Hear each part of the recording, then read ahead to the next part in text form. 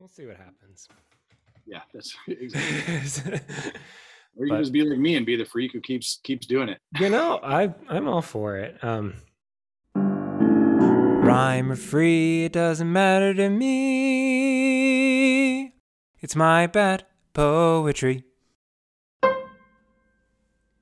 Good day, and welcome to My Bad Poetry, a podcast that started when two friends wanted an excuse to talk to each other weekly. And now that we're sick of each other, we have invited others in on the conversation. I'm Aaron, and with Dave unable to make it to the recording today, we decided to invite another cishet white Midwest dad with a dog to the show as a sub. All joking aside, Mitchell Nobis is not a substitute at all, but our scheduled guest, an English teacher, a writer, a facilitator of the National Writing Project's Teachers as Poets group, and the host of Wednesday Night Sessions, a project from the Kickstart Farmington Reading Series. Mitch, today it's a royal we, but we are very excited to have you on the show. I'm excited to be here, Your Highness. Thank you.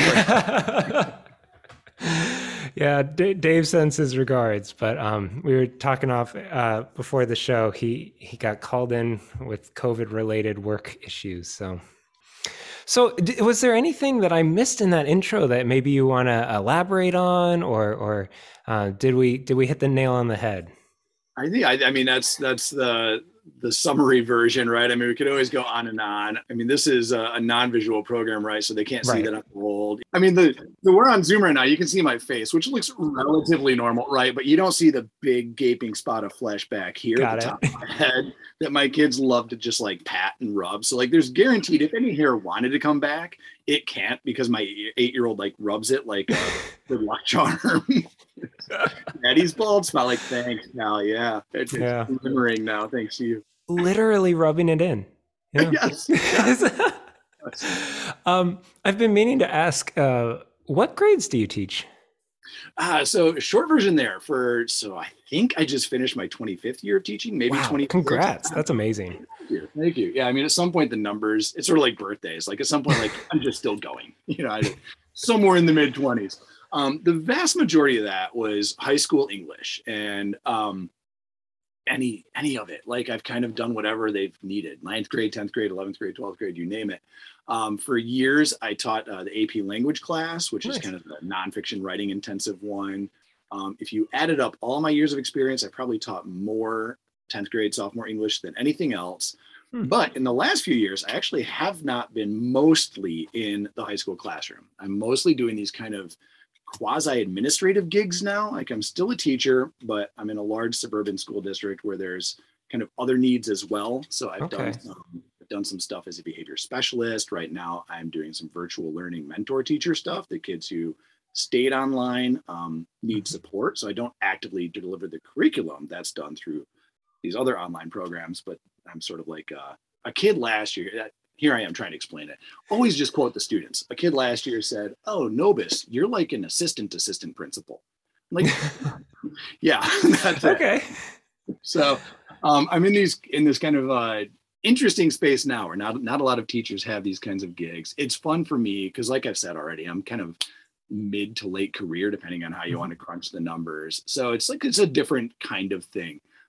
But I have to communicate with these students every week, and I send out these weekly emails. I still include a poem every time. So of course you do. You're mentioning like how great poets.org is.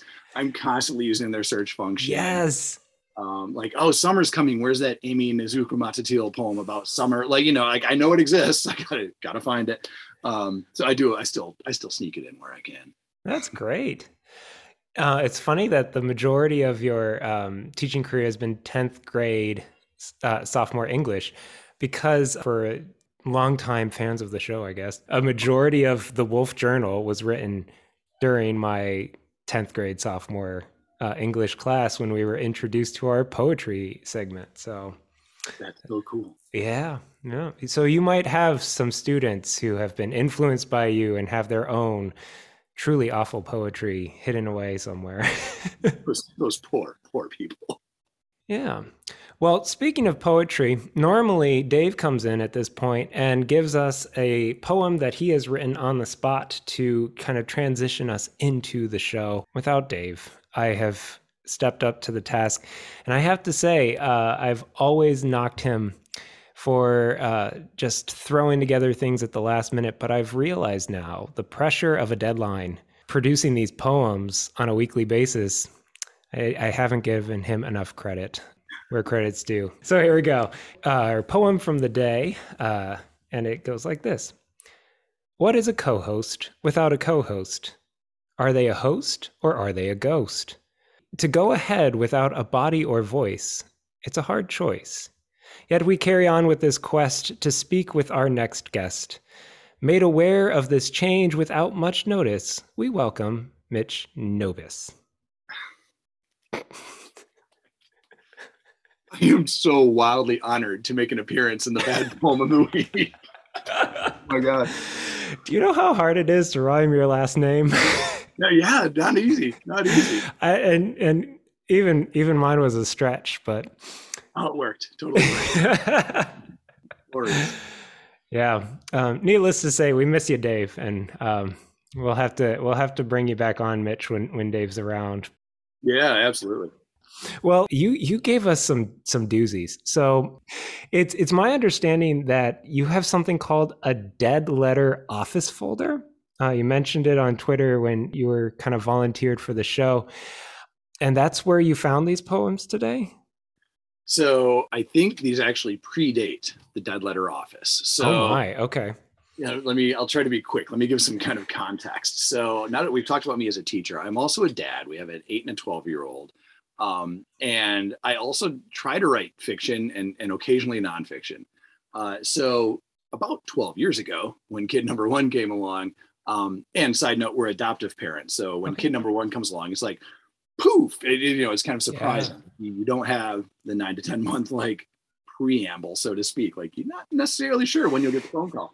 So I kind of became a much shorter writer overnight. Like I didn't have time to work on long pieces. So I'm like, let's focus on poetry. And that's kind of kept going. I still tinker with prose, but the busy parent life means that you don't really have time to sit down for 2 hours. And so you got to focus on shorter forms, which meant, more poetry than novel projects, things like that.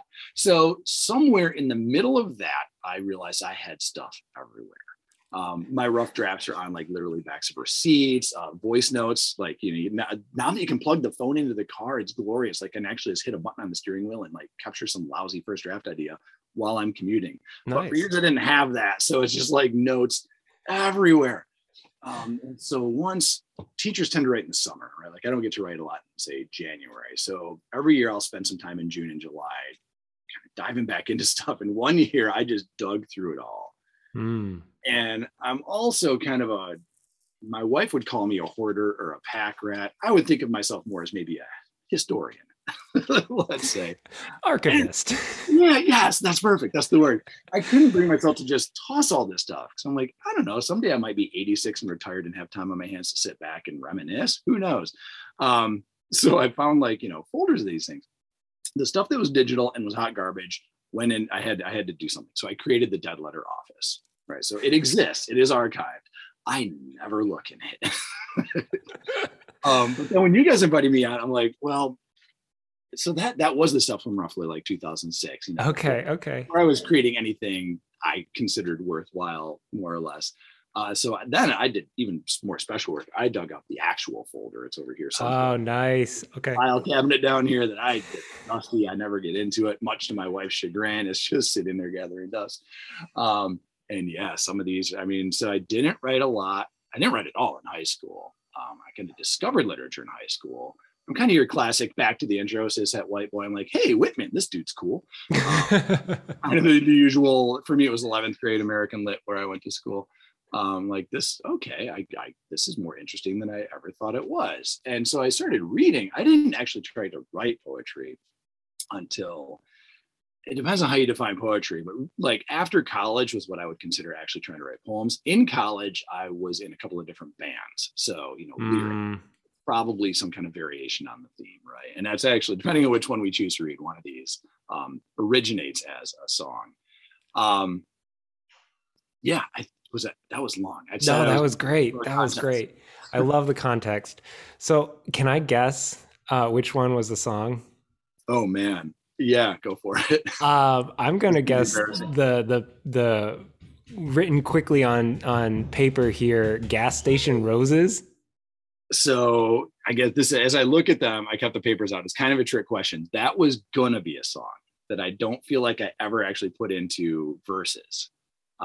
So yes, there was 2/3 of options to get the right answer there. So you got one of them. So it was a trick question. 2 out of the 3, one was like written as a song, one was written to become a song, and then one's the straight poem. Do you think we should start with the straight poem, or? Oh man, do you have a preference? I mean, sure. What they're all pretty lousy. So yeah. Well, let's go with Gas Station Roses because it's in your original handwriting. You can just see the passion poured in onto the page here. And I just love to hear it in your voice. So let's hear Gas Station Roses. Right. I think it's probably a great choice because not to give away too much, but the first word is amongst. Oh, so yes. You already know you are in the hands of a master. All right. Thank you, Aaron. Okay. Yeah. Here, ladies and gentlemen, sometime in probably 1996 is Gas Station Roses. Amongst the candy bars and liquor bottles, the ringing cash registers and old newspapers, and the bustle of everyone sits the jar of roses. Wrapped in plastic tubes, sometimes boxes, with a bow and a price tag, they smell vaguely of roses and more strongly fossil fuels. In the middle of life's hustle and panic, beaming through the plastic lies peaceful, loving, packaged beauty. Gas Station Roses, a small but honest gift, smelling of grease and love, to show how very much, more than I can ever say, you mean to me. It may not look to be much, but it carries vast importance, a tiny token of feelings, a stately representative coming forth, bearing my message of love for you. Oh, wow. I knew it was going to hurt to read that out loud, but it would hurt more than I thought it would. Yeah. It's hard to get through them sometimes. That is something. Your representative. Yeah, a stately representative coming forth. I'm sorry. Just the defense that you are bringing to what is often perceived as a last minute gift of like desperation is I don't want to say honorable. It's a choice you are making. Yes. Defend the Gas Station Rose. Yeah. So this is a prose poem? I guess. I mean, so a little more, I'm a big fan of context, I guess. Yes. Yeah. When I heard about your show, even before I was invited on, I'm like, oh, there's someplace there's that one about Gas Station Roses. So I'm glad you wanted me to read this. Honestly, like as I think about it, like this was the first one that came to mind, and I just knew that I had written it. I have not read this thing since this week. Like it's been whatever that is, 30 years. Mm-hmm. I just knew it was out there because it's one that like I said, like I was in a band then that was heavily influenced by like country rock, like every rose has its thorn type, or yeah, like the 90s. We're kind of independent indie dorks, somewhere like Uncle Tupelo, if you're familiar with that band, or Neil Young. Okay, yeah. So there is that kind of like, oh, let's write about nobility of the unnoticed and things like that. So God knows where. I mean, I didn't have a girlfriend. Like, I don't know who the love interest is. Like, this is just an attempt at, this is going to be a country rock song someday. Yeah. So is it a prose poem? Man, I don't know. I don't know what it was going to be. It was theoretically someday going to be a hit song. That's what it was going to be. Your country rock influence totally explains the roses. And the gas station, right? And Gas Station Roses. And road man. trip. Yeah. What's fascinating to me is you are describing these roses in not the best of light. And yet you are still presenting it as like this noble act of love. It's like they smell of gas. Yeah, they're wrapped in plastic and sometimes boxes. I mean, and yet within is this small beauty.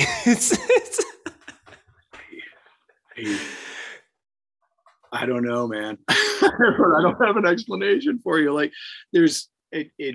and we don't need to get to it, but like the one of the other poems I threw your guys' way is I grew up on a farm, and like that one also is trying to get at like this quiet nobility nonsense. Like life is, everything is important and grand, and like even the gas station rose, which we all know is like the thing you get for Mother's Day when like you screwed up in every way possible the previous week, and you're on your way to your mom's house as you're speaking, like, oh, I've got to go, or a date, which is almost like, I was going to say worse, but no, it'd be worse to be bad to your mom. It's almost never a good thing. Like, there probably are circumstances where the gas station rose is a good thing, but man, there's not going to be many. Not many. Yeah. Unless you're like running from the airport and, that's the first thing you can grab before seeing someone. Yes. If your love interest knows that you had literally no other option, but you're showing that you at least did this, like, then it is a sign of like, romantic thought or thinking of you. Like, everything has its place, right? There has to be a place for the gas station rose, which I guess is what I was shooting for here. I mean, it starts with amongst. It calls it a stately representative coming forth. Oh. Yeah, I'm not good, Aaron. It's not good. It's smelling of grease and love. That is the line that got me the best. It's just like, first of all, if it's wrapped in plastic, why does it smell of grease? Yeah, I mean, it's not like when you're shopping for Doritos or like a Gatorade, like they don't smell of grease. Like the garage part might. Yeah. Unless it's like food grease and it's by like the spinning hot dogs, but. Yeah, no, that's clearly what I was doing. Absolutely. Yeah. So let's go with that. I do think that the explanation that you weren't currently in a relationship might also help explain this. I don't know if that makes it better or worse. Like, if this was an attempt at like a love poem, like for somebody I had just started seeing, like then I could defend it. Like, okay, I would have been about 23 probably at the time. A doofus, let's be clear. Sure, yeah. Then I'm like, okay, I could say, yeah, it's a love poem from a doofus, sure. But I guarantee this was written like coming out of college, my first year as a teacher. I wasn't seeing anybody. I lived at home for 6 months, for crying out loud. Like, I was definitely not seeing anybody. This has to just be an attempt at like writing my own like Uncle Tupelo Neil Young kind of like, I don't know, man. And I was the drummer. We didn't even use my song. Like, it gets worse, Aaron. It gets worse. Like, I was not a songwriter. Like, I wanted to be. I thought of myself as one. And the story ends happy when I eventually start writing poems, right? But at the time, at the time, it's just. Yeah. You thought you were a Lennon or McCartney, but. Yes, yeah. And again, this is as a podcast, you can't see the visual. It's actually on like yellow legal pad paper. I know. So, all I can figure is that I actually probably wrote this in like a staff meeting as a rookie teacher, because I wasn't like a big yellow legal pads guy. I'm still not. I like blank paper. Sure. Doodle too. So like this has to be like something they gave out at a staff meeting. Like, oh, here's your notepad for the year or something. I don't know. Yeah, it must have been a truly awful meeting to inspire. That's kind of why I mentioned it. Like, so I think this gets worse the more you think about it. It does, and that's the beauty of it. It's not a legitimate love poem. I'm probably supposed to be paying attention to like how we're going to assign detentions or something to students, and I'm writing this instead, like thinking that no, this will be a hit song someday. You kind of like you want to go back in time and just like rub that guy's shoulder, like, buddy, it's okay. Yeah. Give up on this particular idea. Oh, we could spend all episode on this. She's a beaut, isn't she? Yes. Beaming through the plastic lies peaceful, loving, packaged beauty. Beaming through the Have you ever looked at a gas station rose and thought, wow, that is a beauty? One can only assume that on some drive back to my parents' place where I lived for 6 months coming out of college, that I must have. Again, story's not getting better. I would hope that there is at least some sort of like tactical visual memory that inspired this, that was the seed to this, because otherwise, whew, you have quite the imagination. And that's the thing, right? With the no girlfriend, this is all imagination, which also just makes it kind of painful. So, like, part of me wants to go back in time and rub this guy's shoulder and be like, it's okay, bud. The other part wants to go back and just slap him. Or, we could look at it in a positive light and be like, you invented something out of nothing here. You painted a picture. It's not a pretty picture, but you painted one. And for a 23-year-old learning the art, that's admirable. I mean, I did end up at this point in time getting some stuff published, right? You got to start someday. Yeah, so, you have to start with the gas station rose, and then maybe you'll work your way up to a boutique of flowers. A legitimate love interest. Oh man. Well, let's look at one of these other two just to see. These are typed. So these are second drafts, brother. Second drafts. Yes. That's the best part. We get to see some evolution in your craft here. Is there one you prefer? I guess no. There's not. But I guess I would say, just for the sake of variety, maybe we can look at the one that was supposed to actually be a poem and never thought of as like, there's no refrain, right? Like, it's not intended to be a song. So perfect. We could look at the one I titled Harvest. Yes, let's do that. You're making me do this twice. Yep, that's the fun part. All right, this one was titled Harvest. Wake early, as you need all the daylight that feeble autumn sun can spare. Eat heartily of oats and grains. You will need to be aware and energetic. Dress quietly. Others are still sleeping, and your boots clunk heavily on wood floors. Go outdoors, inhale night's last breaths, and greet the morning. Approach fields with reverence and gritted determination. Crops await you. Labor intensively. There is much work to be done. Acres to cover, intricacies to maneuver. Haul quickly. Truckloads of crops need to be stored, securely and properly and rapidly. Walk proudly. Once the crop is in, the task completed, go and plan the winter's rations.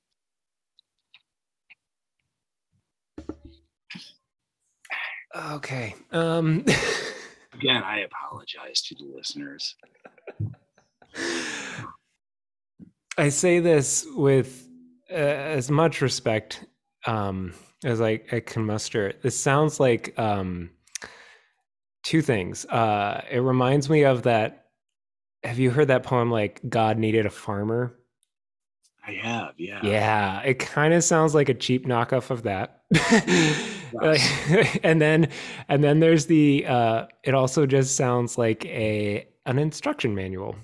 Yes, to both of those. It also, if you're looking at it, you can see, like, I'm doing this very crafty indentation move. Mm-hmm. The left align stuff is all like verb adverb. So this must be following some prompt. Oh, okay. Like, somebody must have said, like, hey, adverbs aren't always bad guys. What if you used them? Like, I'm hoping that's what I was doing, because, like, wake early, eat heartily. Get that daily iron in your cereal. Like, hug. And it gets worse because, like, I don't remember if I mentioned this earlier. Like, I'm from a farm, and I assure the listener, this is not how farm life is. This is, again, we're going back to some invented nobility theme. Like, yes, eat heartily of oats and grains. Like, no, that's what you give the animals on the farm. Like, you might fry an egg and get to work, right? You don't eat heartily. Like, this is a piece of fiction way more than it is an accurate depiction of farm life in any way, shape, or form. Yeah. The invented nobility, like, will walk proudly once the crop is in, sit and plan the winter's rations. Like, no, we watch football. We have cookouts. Like, we're farmers are humans who have lives. Like, yes, it's all dignity in planning the rations. Again, if I could go back in time, this guy gets slapped. It is painting the picture of kind of that pre-industrial, like 19th century farmer with the mule. Right. Yeah. I mean, totally does not capture. If this were an attempt at actually capturing, like, okay, yes, you get up early. That part is accurate. Yeah. There's something in that inhale night's last breath line, like, the air is still cool, and I do like that. That was something I could actually kind of sense that. I mean, I did not have the farm life, but like sometimes while camping, you wake up early and you kind of breathe in that last kind of lingering mist. That was cool. I like that line. Yeah, it's that being up when the dew is actually like forming on the grass, right? It's the only thing that might be salvageable here, I would argue. Yeah. Because past that, it's all like all this nobility stuff. Like, no, brother, we go out like into a John Deere. Like, I would listen to NPR all day long when I worked on the farm. Like, I'm not sitting there with reverence and gritted determination. Like, I haven't worked on the farm in some 20 years, but like now John Deere, and not just John Deere, this isn't an advertisement. Although if you can get sponsored by John Deere, go for it. Yeah. But like they even have the GPS stuff where like you often don't even have to steer. Yeah, you hit a button and it just kind of takes you around. Yeah. You plot the field. Like if you drive the perimeter of the field, it will like get the layout and then it will just plot the lines for you. So they're perfectly straight, which is way easier for harvesting, months down the line. So like there's like, you could literally just kick back and listen to the radio for the next 6 hours. Like this is pure fiction. I mean, the nobility is exactly the right word. Maybe like a fan fiction of like, imagine if a farmer's life was this regimented and beautiful. Yeah, this is like trying to run farming through a Gerard Manley Hopkins filter or something. Like everything is gorgeous and meaningful, and like, I mean, I do not want to besmirch farming. Like it is a very difficult job. It's just that this poem is not capturing any of the parts that are actually difficult. The waking up early part, a little hard. But it's this poem is not quite capturing what's really going on. Yeah, and I do like Gerard Manley Hopkins for poetry, so I don't want to besmirch his name either. But yeah, it is that kind of that noble creation filter, exactly like you said. Well, and part of what's painful is, again, I'm writing these things at probably age 23, a solid like 8 or 9 years after most people go through that phase of the vaunted language, like I'm going to write poetry. Like I should have known better by then, but I came to it later. Like this isn't a high school notebook, I'm teaching somebody American literature at the time I wrote this, probably. Like, so it's a little more embarrassing. Within your curriculum, were you teaching like Thoreau or some of those kind of existential or transcendentalist poets at the time, like those who saw beauty in the woods? Absolutely. So this probably is a bit informed by my practice as a teacher. Okay. Again, to make things even sadder, this is probably getting done teaching, Whitman or Thoreau or Emerson for the day, and then going up. I mean, I still work for my first couple of years. I would work on the farm and teach. So I probably stopping to buy some gas station roses on my way home to jump in the tractor for a minute after having taught, Thoreau or whomever, and thinking this was an important capturing of thoughts. Probably with the writing prompt to use adverbs. Yes.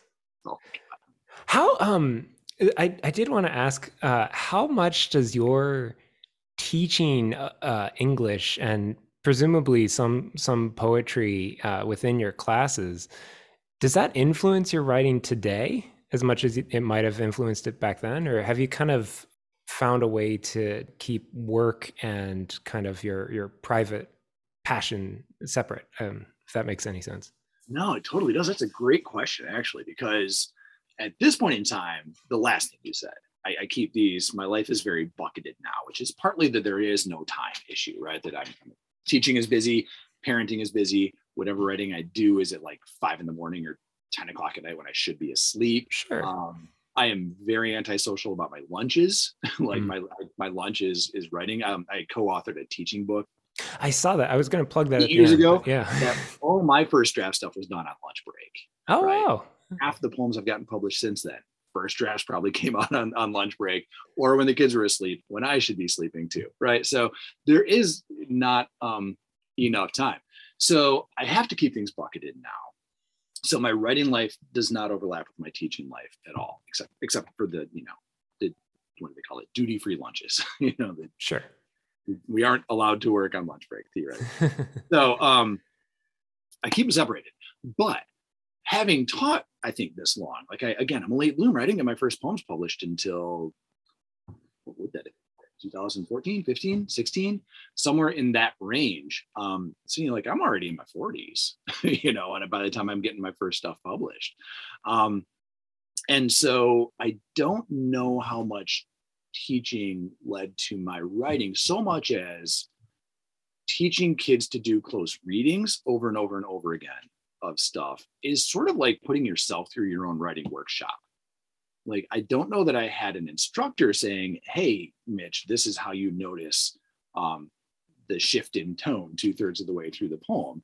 But I kind of became like by reading the same stuff enough times with my students, I noticed it, right? So it's sort of like if you're teaching, this is going to sound egocentric and I don't mean it that way, but if you're teaching well in that you are continuously trying to get better and not just going through the motions, you kind of end up in your own writing workshop. Even though you are the guide of the workshop, you're kind of also a student at the same time. So that's a kind of a gray area answer to a great question. Short answer is like, no, not really. I keep the two separated. Long answer is I can keep the two separated now after 20 years of a high school English classroom where I really probably did learn a lot about craft just from analyzing literature and teaching students how to figure out what's going on in a piece of literature. I love that answer, actually. With what you were saying about writing workshops and the ways in which that has helped you become a better writer yourself, of knowing how to do close readings and stuff.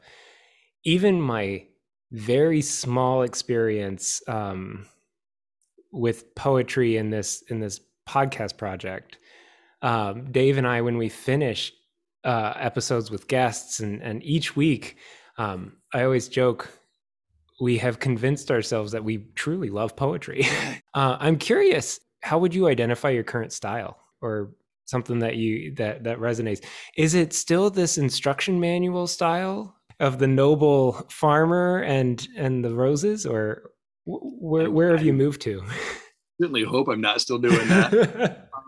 That's another great question. I'm not sure, because for me, writing it starts as just a means of kind of working my way through life. It's a way of helping me think about the world and life and how everything works, I guess, which is ultimately why we read as well. So I think it's partly just, I've always been the kind of guy who didn't just take things in.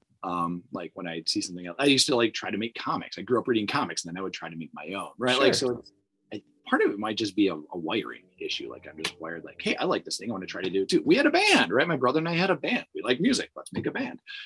So I think partly it's just that I'm that kind of guy. Like, hey, I really like this thing. Let me try to make it on my own. So I think a lot of my writing is that reading helps me understand life. So I write to better understand life too, I think.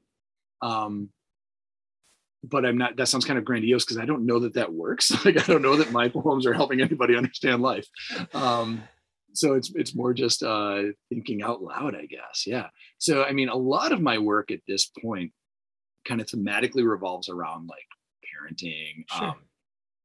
Teaching, and the natural world. I grew up largely outdoors in a rural area. So a lot of my stuff has always been kind of nature oriented, going back to the Transcendentalist you cited a second ago. Only we're also in, some pretty dark times when it comes to that, like we're living in the middle of the sixth extinction. Whenever you try to write a poem about like, this gorgeous bird in the backyard, I can't help but think like, well, when I was 8, there were 50 of those birds and now there's one, so my stuff is also kind of grim, I think.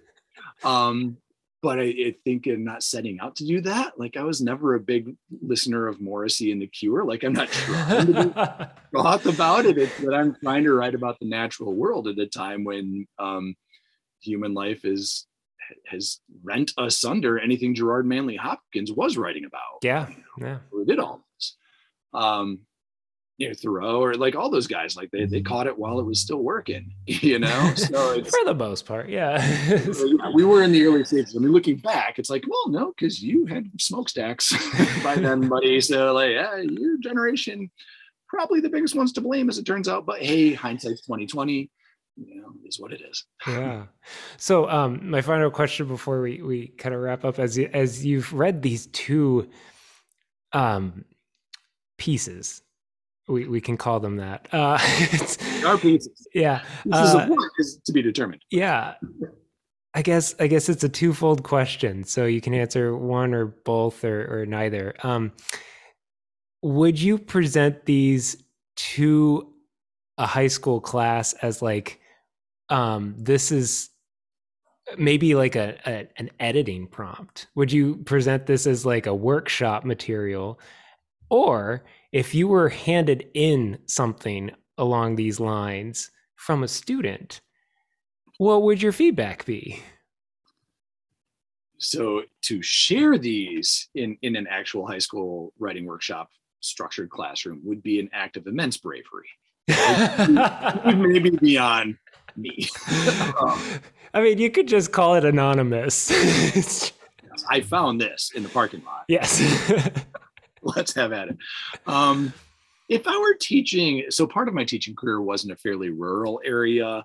The farming one could work there just because there was a connection to it. Yeah. Just because they would know how much of it is nonsense. I would be very reticent to teach it in a suburban or urban area. I'm in the suburbs now, and often like, day one, you give the kids a little background of yourself as a teacher. And it's like, oh, you're from a farm. Like, yeah, I know how to milk a cow. And like, this conversation will often lead to kids asking like, so milk comes from cows? Like, yeah. Any milk comes from a mammal. Like, I'm sorry, almonds don't actually produce milk. That's a lie. They do for advertising and marketing. So like we get into these pretty wild conversations. So I would not teach the farming one because it would lead like the amount of context necessary. Right. Oh, wow. The average suburban classroom.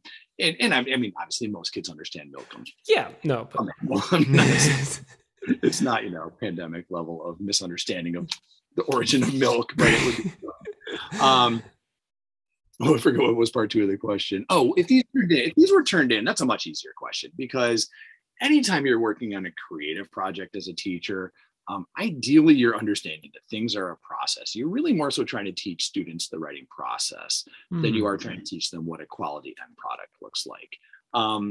Because anybody in your teenage years or when you're 23, or I mean, I've worked with adult learners before. Like if you've never written a poem before and you're 59, your first couple are probably going to stink, and that's okay, allowed and encouraged. You have to write thousands of lines of lousy poetry before you get, to something decent. I mean, I'm just grasping at numbers. For some people, it probably comes automatically. Sure. Like, imagine Ross Gay was writing marvelous poetry in kindergarten, right? Kelly Russell Hagedorn was on a couple episodes ago. Like, she probably got there a lot faster than most of us. But most of us need to kind of wade through the muck for a long time before we produce anything that, an audience is going to want to spend time with. Yeah. Like I'd give it an A. Like if you followed the prompt, if you spent the time, if you did this in more than 30 seconds, you were going to get an A. Like you did the work. Creative stuff is hard. I'm not going to base it on whether or not it should be published. Like it's a process. I love that. It's recognizing the craft rather than the final product. That's really cool. Yeah, and do you want to speak a little bit more on what this Kickstart Farmington is? Sure. Yeah, I live in Farmington, Michigan. It's a suburb in Metro Detroit, and it's a cool suburb because it's one of those like you can tell it used to be a town. Sure. I mean, it's right there in the name, like farming town. But with spread, Detroit is kind of the original like what's the word I'm looking for? Sprawl. It's like the original place of sprawl. Like we kind of invented suburbs, and like everybody needs their own house. And we also deserve a lot of the blame for the climate problem here in Metro Detroit, right? So it was an old farming town that like Metro Detroit kind of sprawled around. So we got this. And so this really cool guy, Dwayne Hayes, a friend of mine, he didn't do it on his own. It's like this whole organization, but I can't remember his title. I'm vamping my way through trying to remember his title, but he's like the president or the executive director or the guy who runs this organization that has lots of like members on the panel and the board and whatnot who also guide him. He's sort of the point guard. I'm a basketball guy. Okay. See how my brain clicked the second I got to a basketball analogy? So my friend Dwayne is the point guard for this local arts organization. And that's where the Wednesday night session show I host is a reading series for them. So it's cool. They've got like a little storefront where they'll feature like a local artist or two, like painters, photographers, etc., with a little gift shop where they do like, they'll sell prints of that person's work. It's really cool. It's kind of like a lot of kind of cool small towns near big towns where you have enough population to make this kind of thing work. Sure. Or college towns, this sort of thing is common in college towns where you get this kind of like small arts organization doing cool stuff. They do an annual film festival that's really awesome. Cool. Yeah. So yeah, all that kind of stuff. The name is misleading because it's like Kickstart and ART is capitalized. It has nothing to do with Kickstarter.com. That's the most common question I get when I tell people about the reading show that I host. Like, no, it's not funded through crowdsourcing or anything like that. It's just a cool name for a small downtown arts organization. Yeah, so that's it. It's a cool small town arts organization. There's your short answer. Very cool. Yeah. Well, Mitch, I don't know what was just ringing, but I don't know what else a teacher could be doing in the summer. I mean, you have the summers off, right? How long do you have for me to respond to that? No. Well, before we let you go here at My Bad Poetry, we end each week with the words of a true poet. And we would be honored to have you share one of your works with us. So would you be willing to share a poem with us today? I absolutely would. Thank you very much for asking. It's and again, before we sign out of here, it's been an honor to be asked to be on the show to talk about my lousy origin years as a writer, the early years. We all have to go through those stages. So I love this, the whole premise of this podcast. Again, as my answer to your teaching thing, right? Like it's all about the process and everybody goes through this stage. And I think that we don't talk about it enough because people are scared out of trying to do their own writing because it comes out magically great. Like, no, everybody goes through the tons and tons of lousy writing. Okay. So, since we looked at two of mine that were kind of early examples of me trying to capture something from the natural world in a positive light, that's putting a nice shine on it. I'll go with one that was published sort of recently. That's kind of I would like to think, better example of looking at the natural world. So this one is called The Spine, and it was published on Hobart late last year sometime, Thanksgiving Day, actually, I think it was. Yeah, so anyways, this one is called The Spine. While tromping the snowless woods for a Christmas tree, I stepped on a deer's spine. Well, half a deer, really, which is another mystery in itself. I called over my son, and we perused every crag, the zipper of the vertebrae, the innumerable pores in the fractured skull. When I die, may I be left to rot, to be found as bones by the curious future and poked at with sticks, even if for only a minute before moving on to whatever future task is at hand. May I be a healthy reminder of awe and intricacy. Yeah, this is very moving. Wow. Just kind of letting it sink in here. To be found as bones by the curious future. I love that line. It's that open-ended future, the curious future. This is bringing to mind so many of those times when like I'm on a hike with my daughter and it's just like you see something cool and you just want her to experience it for a moment and just to like take it in, like look at this bug that idea of to poke at with a stick for even just a moment, or like you say here, even for only a minute before moving on. That healthy reminder of, yeah, you truly do capture kind of the beauty of creation. Unlike your earlier work, but No, this. I wouldn't have thought of it like looking at this poem otherwise, but after looking at my early stuff with its lousy fictionalization of stuff, like there's an attempt to capture nobility in this poem too. Mhm. There is, back to your question about, where's my work now? Well, apparently I'm still observing nobility in mundane things. No, it is. Yeah, you paint this picture of like a true encounter with, I mean, a decaying corpse, a deer in the woods, and yeah, it has more truth to it. It just feels truer than sometimes it's in plastic, sometimes in boxes. You kind of you hit where I was going to go next. I mean, let's not lose sight of the fact that this is probably 1/4 as long as either of the other two. Like, we don't need to repeat all the different ways the roses come. Like, the spine is here. Here's the spine. Yeah. Move on. Editing, sometimes a good thing. Less is more sometimes. Less is more. Yeah, yeah. Well, Mitch, this has been a joy to have you on. I hope you want to come back sometime. Absolutely. This has been a treat. Well, and I got to complete the collection because I didn't get to talk to Dave. So, Yeah. Well, yeah, as we wrap up, this has been My Bad Poetry. Now go write some of your own bad poetry. Oh, thanks, Mitch.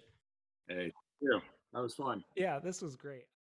Rhyme or free, doesn't matter. It's my bad poetry.